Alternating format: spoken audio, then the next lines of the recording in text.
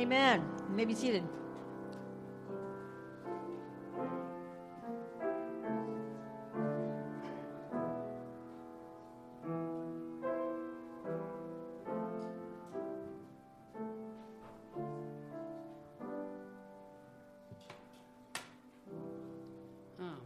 Good grief, a lot of stuff has gone wrong this morning.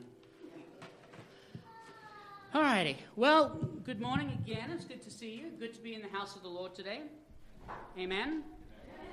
We're going to be starting a brand new sermon series this morning through the book of Esther, so I invite you to turn to Esther chapter 1, verse 1 is where we're going to start. While you're turning there to the book of Esther, I'm going to go through just a couple of interesting things about this book. In my research, I could only find a handful of commentaries about the book of Esther. In fact, the first commentary on Esther wasn't written until 700 AD. So when you think about all the great books of the Bible, people were writing things and putting thoughts down as early as about 76 to 80 AD, but nothing was written on the book of Esther until 700 AD. Martin Luther never preached on it or through it. In fact, Martin Luther said that he couldn't even understand why it was in the canon of Scripture. Historically, Christians don't know what to do with this book, and I'll tell you one reason why. God is not mentioned in this book. There is no God, there is no prayer, there is no Scripture, no observance of the Torah. There's nothing religious in the book of Esther. And so historically, Christians haven't known what to do with it. The Jews have it simply because it explains where the Feast of Purim comes from, and that's the only reason that it is still in the Jewish scriptures. And so Martin Luther didn't know what to do with it, John Calvin didn't know what to do with it, John Wesley didn't know what to do with it, and I finally got to a commentary, and in the introduction of that commentary, it literally said, it's not a good idea to preach exegetically through the book of Esther. Now, anyone who knows me? Challenge accepted. So turn to the book of Esther, chapter 1, verse 1, and we'll begin. No one knows who wrote the book of Esther. It bears Esther's name, but it was more than likely that she didn't write it. It was more than likely that it was Mordecai, her uncle, who actually wrote down this story. But we don't even know that as far as who wrote this book or when it was written. Some people believe it was written right after the fact, but most scholars actually believe that it was written, one of the last books of the Bible, of the Old Testament rather, to actually be written down. The story was there, the tale that had happened was there, but it was one of the last ones to actually be written down. And so, I hope that didn't mess me up too bad. As you can tell from the title of the sermon series, the title is Greater, and here's what I believe about the book of Esther. While every other book of the Bible is like a painting where you can see the brushstrokes, you can see the colors, you can see the artist at work, Esther is more like a silhouette.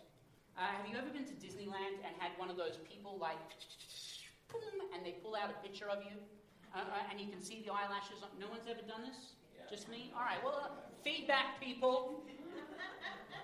Look, we've already discussed this. I'm a narcissist. I need feedback, all right? So feedback, please. So the book of Esther is very much like that. It is a silhouette of the work of God rather than showing a direct picture. And so as we go through the book of Esther, it's going to take us about 12 weeks from start to finish. What I want to do is pull out the greater story, or rather how every story, character, place, and event actually talks about God without ever mentioning his name. Right? So, Esther, chapter 1, verse 1. Here we go. Strap in. This is going to be fun for me. Not necessarily for you. 1 verse 1. Now in the days of Ahasuerus, the Ahasuerus who reigned from India to Ethiopia over 127 provinces. So, clearly we need to stop for a minute and discuss who this particular gentleman is. Ahasuerus, by the way, props to Judith for getting through this.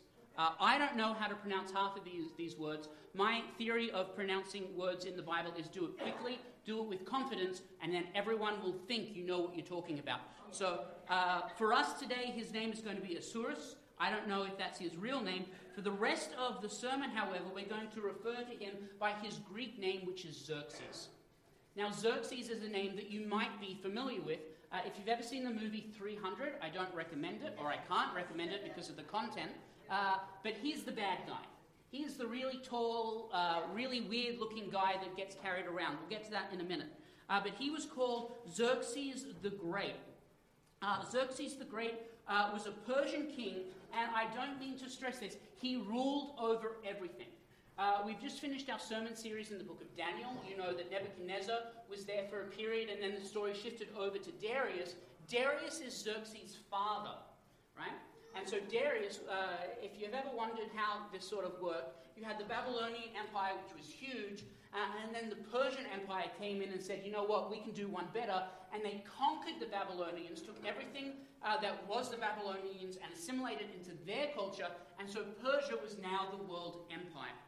So for our sermon series that we've been tracking, we talked about how Egypt was once the world empire, then the Assyrians came in, then the Babylonians came in on top of them, and now the Persians have piled in on top, and they've taken over everything. So Xerxes literally ruled the entire world. It is not a stretch to say that Xerxes looms over the life and story of Esther in every way imaginable.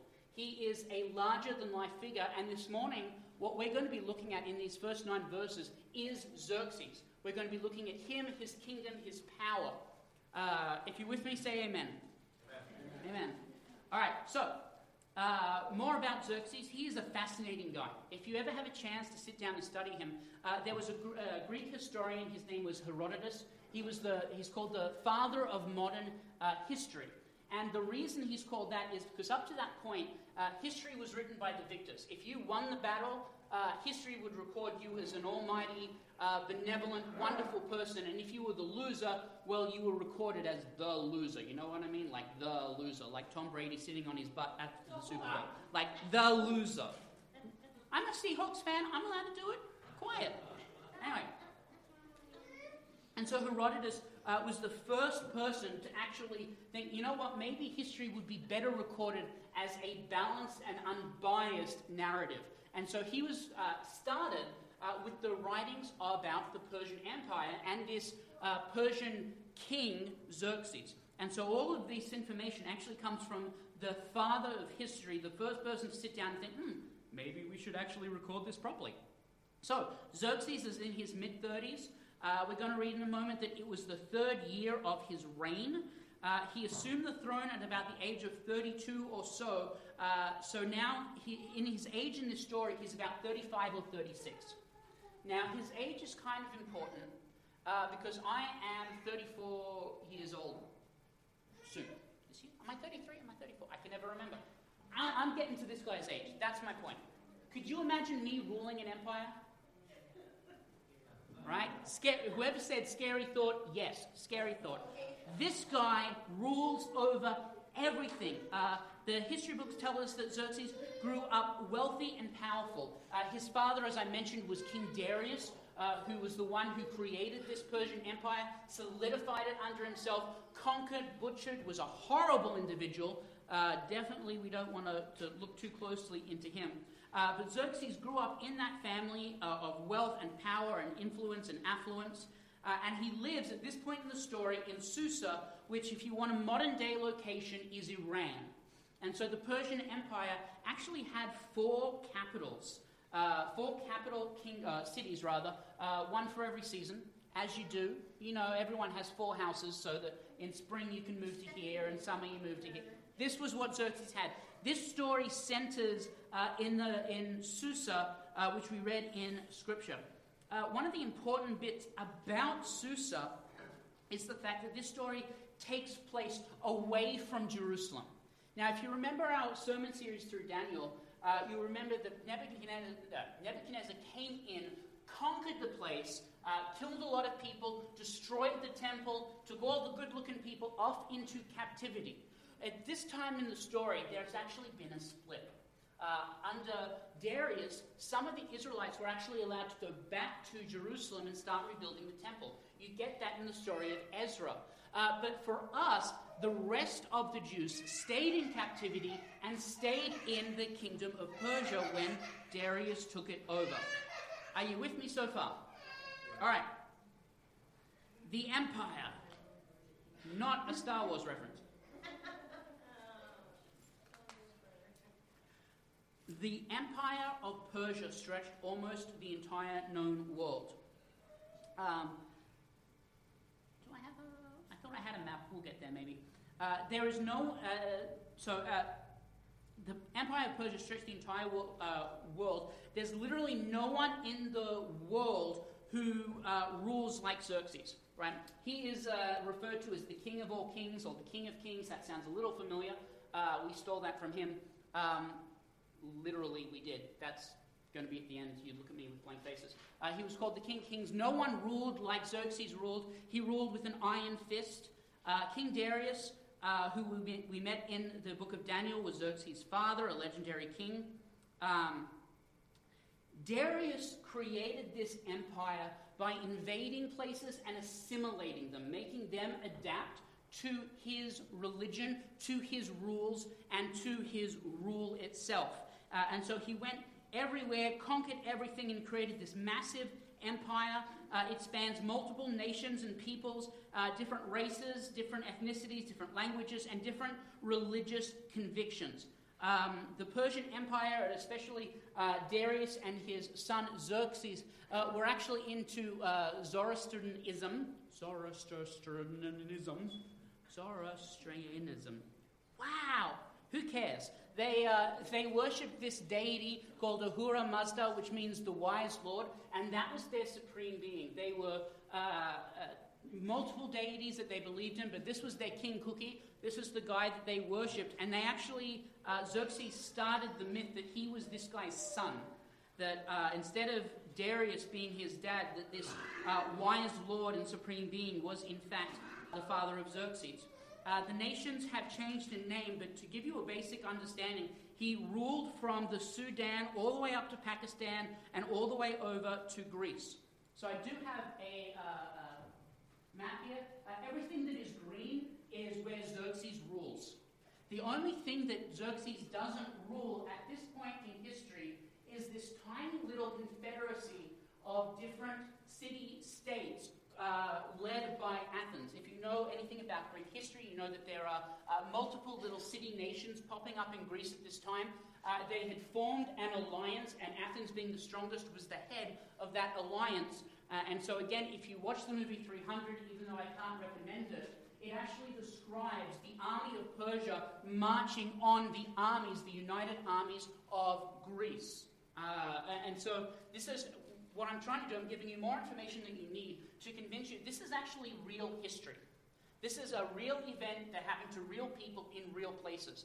And one of the interesting things about Scripture is the amount of details that are found in Scripture prove its historical accuracy when leveled up or held up against extra-biblical material. So you can go through the writings of Herodotus and you can find characters like Darius and characters like Xerxes, and their history matches up with what the Bible records, which is one of the reasons we know that the Bible is reliable. So, Xerxes at this point in human history is nothing short of a god in the eyes of those who observe his reign and rule. There is no one in the world who has his level of power and authority. There is no one greater than him. In Salvation Army terms, this guy's the general, right? General walks into a room, you should see it. Every officer that I know, as soon as the general walks into the room, like they straighten up a little bit. Right? Am I wrong? Am I wrong? No.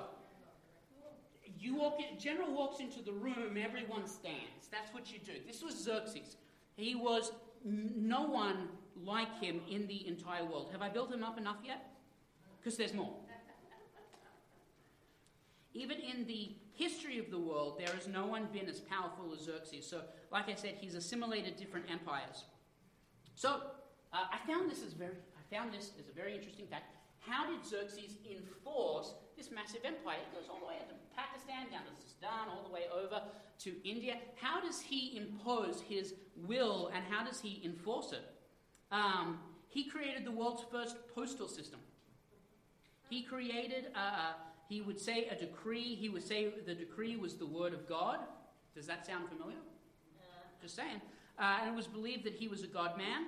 He called himself the King of Kings. In fact, it was believed that he spoke with the voice of the Son, and when he said something, it was like the Bible. It was inerrant, it was perfect, and it was to be immediately obeyed. Xerxes, from one of his palaces, would speak, and people would write down, and they would post that to the entire empire. We read in verse 1 that there was 120 satraps or provinces, and so it would go out to each one of those, and then they would disseminate that word perfectly amongst everyone else. In fact, that postal service had a slogan: "Neither snow nor rain, no gloom of night stays these valiant couriers from the swift completion of their appointed rounds." Does that sound familiar to anyone? You stole it, you bunch of thieves. This shows the effect of the Persian Empire still has on culture today. Right? This still has an effect. This is the United States Postal Service slogan now. It came from King Xerxes. Anyway, I thought that was interesting. Some of you didn't. Whatever. To put this in perspective, the man ruled roughly over 3 million square miles, which is about the same size as the United States, geographically. This was 3,000 years ago, without modern conveniences to get you from one side of the country to the other. He held it in an iron fist. He brutally ruled and reigned throughout the entire known world. Now, what I'm trying to get you to get here, this guy's a big deal. He is the kingpin of this story. Literally, the kingpin of this story. He is the leader, the one that everyone needs to understand. So, that brings us to verse 2. Where we're going to talk about the palace a little bit. In those days, when King Ahasuerus sat on his royal throne in Susa, the citadel, as I mentioned before, he had 4 just in case. Like, you blow the tire off one, you want to have a spare. Like that, but with palaces. His palace sat on something called the Acropolis, which means high point. So literally, as you were coming into Susa or any of his capital cities, it would be built going towards a point. Have any of you ever read the Chronicles of Narnia, The Horse and His Boy? In The Horse and His Boy, C.S. Lewis actually takes his description of the capital city of that particular empire, of the bad guys, their empire, and models it on the Persian Empire, including the way that they designed cities, which was you would have a city going to a rising point, and on top of the highest point of the city is where the king's palace was. And as you started off in the city, you would have the slums around the very outside, and then as you got closer and closer to the center, so it was the classes. You got increasingly wealthy the further to the palace that you went, and then at the very top would be the king or the emperor's palace at the high point. And so literally he sits over everyone like a god. Everyone has to look up to him every morning when they wake up. They have to look to the center of the city. They have to look up and pay homage to him. Peasants would have to gaze up at his palace and kingdom. And most importantly, Xerxes would look down on people. Let's be honest, we know people like that, right? People who like to use their position of power and authority to look down on people. That's Xerxes. Xerxes times 1,000,000. Right. Xerxes' soldiers. Xerxes was protected by personal bodyguards called the Immortals. If you show up for a fight and one guy's like, "Yeah, I'm an immortal. What do you do in that fight?" I run away. I'm not going to, if you're immortal, it means you can't die, it means I can't win. He had a group of bodyguards called the Immortals, they would die for him. These soldiers, these warriors, the personal bodyguard division of Xerxes, they actually thought they were invincible. They thought that they got their power from Xerxes himself, which would make him as a god, meant that they could never be defeated. And there was 10,000 of them. His bodyguard, his entourage consisted of 10,000 warriors. 10,000. Okay, you guys aren't looking impressed.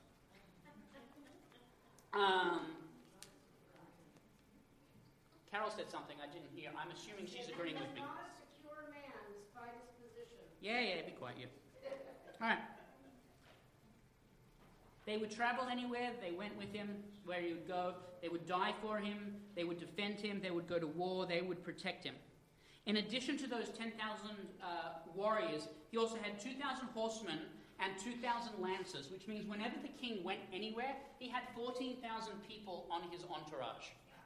Like when you look at modern day musicians when they're walking around and you see like their security guards, the big beefy guys, black suit, put their finger to their ear, you think, man, that's a lot of bodyguards for that one little person. Xerxes had 14,000 people. That's a lot. When you see the President of the United States get off an airplane and you see like 25, 30 people around him, all like pushing people back, 14,000. And those were just the soldiers. That wasn't including political officials. That wasn't including advisors. That wasn't including the arm of his religious military that he had. That wasn't including any of that people. That was just the people who would protect him. History also tells us that he did it all while sitting on his royal throne. His throne was massive, made of solid gold. And if you're thinking, man, that would be heavy, that's exactly what his slaves thought, who had to carry it into battle wherever he went. They would get underneath it, and the throne would go on top of them, and they would literally have to carry his throne wherever he went. And I'm not saying just they didn't board it onto the nearest plane and then go, phew. No, this is a 3 million square mile kingdom. Wherever he went, whatever battle he went into, they carried the throne with him. The throne symbolized everything that he valued. It was huge. It was made of gold, which is the most expensive material. It was shiny, and everyone's attention went to it. Like if you walked into a room and you saw a massive throne, you would be looking at that. Like that's what you would do. It was everything that this man valued. It was beautiful, enormous, glorious. The picture of him seated on it, high and exalted on a throne. It's a godlike portrait. Have I gotten across that Xerxes thought himself to be a god? And everything that he did in his life was structured around improving that image and making everyone think that Xerxes himself was a god or the son of God.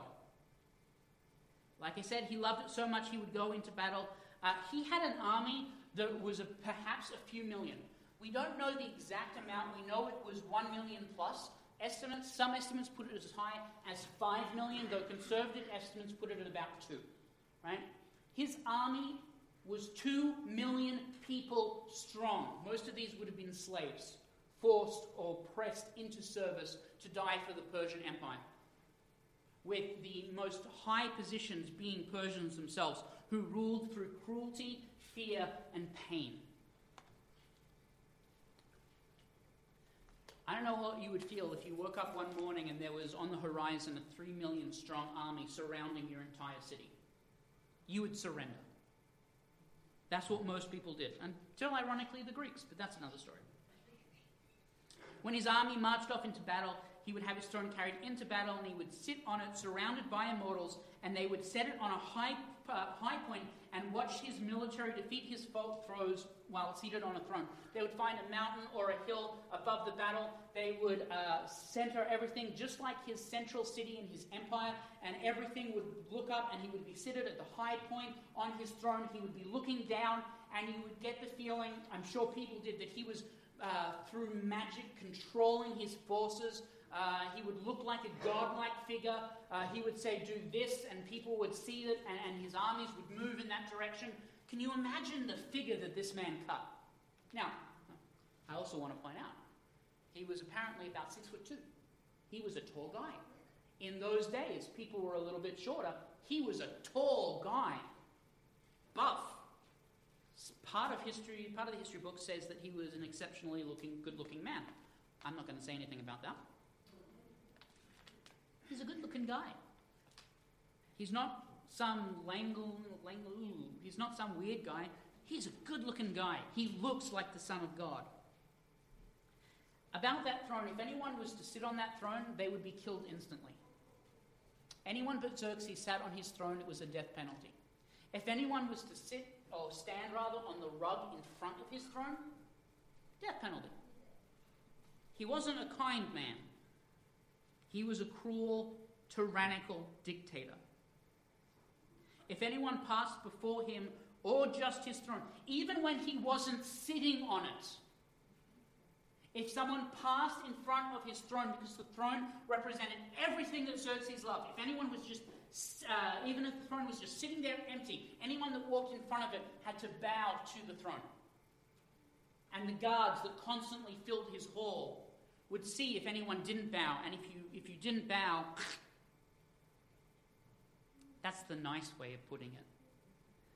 Persians invented crucifixion, in case you're wondering. It wasn't the Romans. The Romans perfected it, but the Persians are the ones who invented crucifixion. Just to put that out there when I'm talking about death sentences. Xerxes thought he was a god, and he was worshipped as a god. So, let's get into a little bit the party. Hey, who loves a good party? Have you ever been to a good party? I'm talking knock down, drag out. This is an awesome party. Everyone's having fun. Have you ever been to a good party? Feedback. Come on. There we go. All right, great. Verse 3, in the 3rd year of his reign, he gave a feast for all his officials and servants, the army of Persia and Media, and the nobles and the governors of the province who were before him, while he showed the riches of his royal glory and the splendor and pomp of his greatness. For many days, 180 days, he invited every political, every noble, every military leader, and this party went on for 180 straight days. You've been to a party? Not like this. 180 days. Now, he has an army of 3 million people. He has 127 provinces. Every single province has a governor, and under those governors are nobles who rule in certain rural areas. All of those people are invited. His military leaders, every single person who is in a position of power and authority is in attendance of this party. All of his servants are in attendance of this party. Anyone who is anyone in Persia is at this party, and it goes on for 180 days. The estimate is that this party had between 25 and 50,000 people in attendance for 180 days. What Xerxes was doing was bolstering political and military support for his invasion of Greece. He wanted everyone on board. And how do you get someone on board? You shower them with praise. You shower them with a party. You do everything you can for them so that you can get them on board. He went for 180 days. This was the party to end all parties. Am I right? Can you even imagine or conceive of how grand this party was? This is a massive party. Verse 5. When these days were completed, the king gave for all the people present in Susa, the citadel, both great and small, a feast lasting for 7 days in the court of the garden of the king's palace. This is interesting. This 180-day party didn't include any of the commoners. It didn't include any of the poor or the downtrodden, the working people, the blue-collar people. It didn't invite any of those people. It was only the people he wanted to impress. After the 180 days, he threw open the gates of his citadel and said, "Come on in." Can you imagine a beggar who has to go from day to day begging in the streets for the food or shelter that he needs to survive, walking into the king's citadel, walking through the gates, which are made of burnished bronze, massive, some say 30 to 60 feet high gates that can be spread apart, and he walks in and sees the splendor and the glory of this palace. And instead of having to beg for food and scraps off someone else's table, he can sit down in one of the king's banquet halls, and he can feast for 7 days without stopping. He can eat his fill. He can drink his fill. He can do whatever he wants for 7 days. Can you imagine what that would do to the people in Susa, the favor that would curry? Guys, we're about to go to war, but it's okay. We have all of this money. We have all of these provisions. We have all of this treasure. You can be a part of it. Come on in and support my war and campaign. We'll conquer Greece. It won't take very long. We'll get all of their wealth to add to ours, and I'll take care of you. This is what's happening at the early story here in Esther. There were white cotton curtains and violet hangings fastened with cords of fine linen and purple to silver rods, and marble pillars, and also couches of gold and silver on a mosaic pavement of porphyry, marble, mother of pearl, and precious stones. Drinks were served in golden vessels with different kinds, and the royal wine was lavished according to the bounty of the king. And drinking was according to this edict. There is no compulsion, for the king had given orders to all the staff of his palace to do as each man desired. And then Queen Vashti also gave a feast for the women in the palace that belonged to King Ahasuerus. Now, that was a lot of information. Let's go through some of it.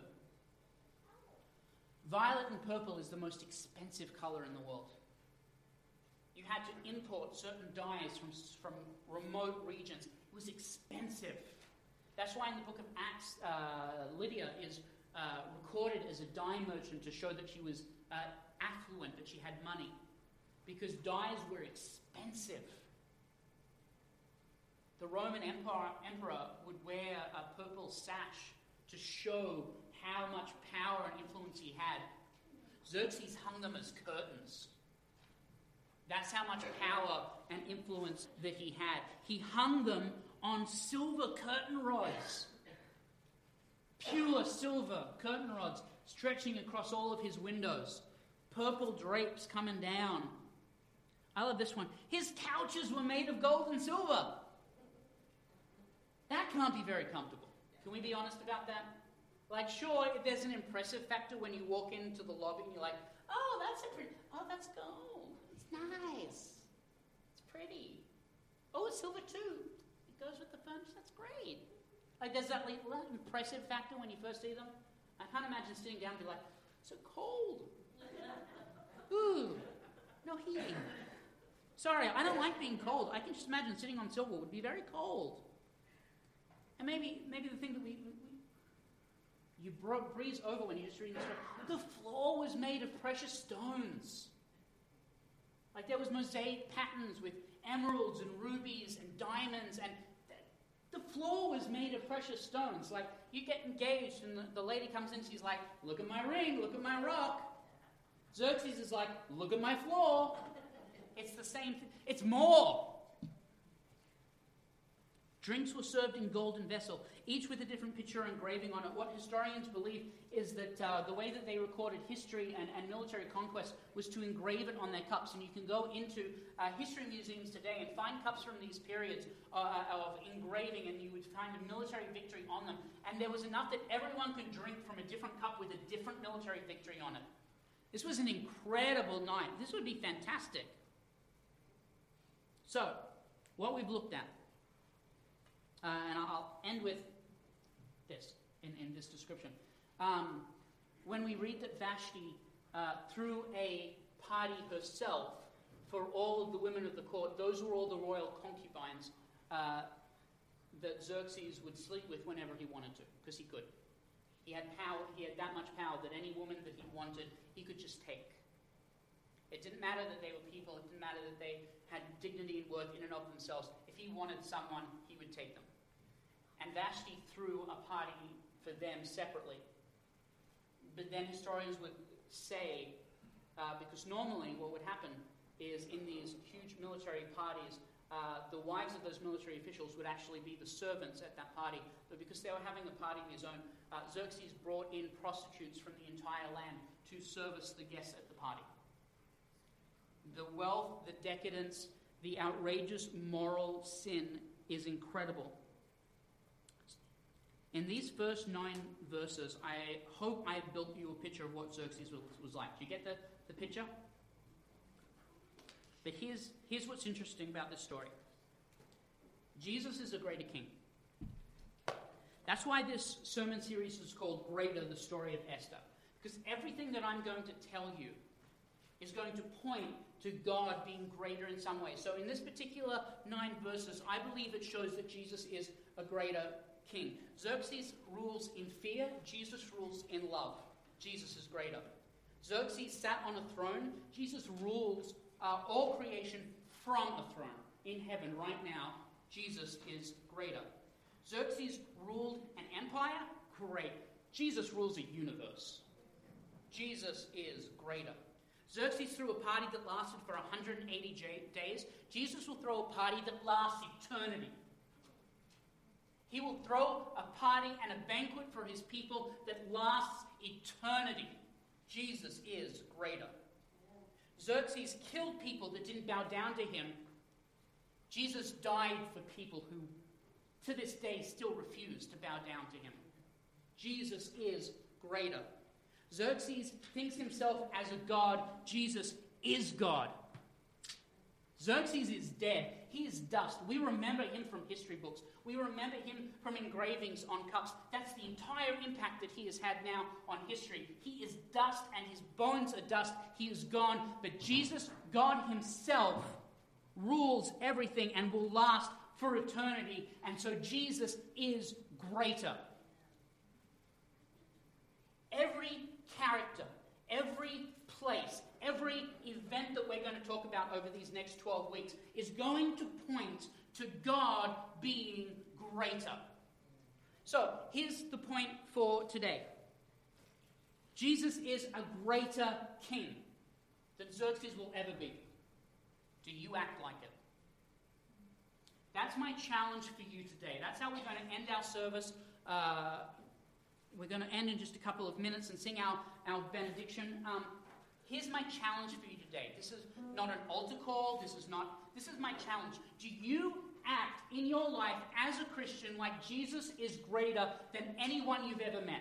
Do you act like Jesus is a greater king than anyone that has authority in and over your life? Is Jesus the most important thing? Is he greater for you? If he's not, then he needs to be. And come and talk to me after the service, and I'll talk to you about how Jesus should be greater. I got more, but it's 12 o'clock and Bill wants to get out of here. Right? Amen. Jesus is greater. We need to celebrate that. We can't be mournful Christians. We can't be sad sack Christians. We can't be cowardly Christians. We need to think, we need to act, we need to behave like God, like Christ, is a greater king than we will ever see or the world has ever seen, because he is. Amen? Amen. I'm going to pray and then we're going to sing our benediction. Father God, we thank you for this time that you've given us to come into your presence and to worship you. I pray, Lord God, that each one of us here can reflect in our own lives about your place in our lives. Lord, we know from Scripture that you are the greatest king to ever live, that you lived and you died for us. We ask, Lord, that you come into each one of our lives, that you fill us anew with the power of your Holy Spirit so that we can go from this place and we can believe and know that you are a greater king than anyone in our lives. We thank you and we praise you this day. We pray it all in Jesus' name. Amen. Yes, you're doing your thing, and then we'll sing the benediction.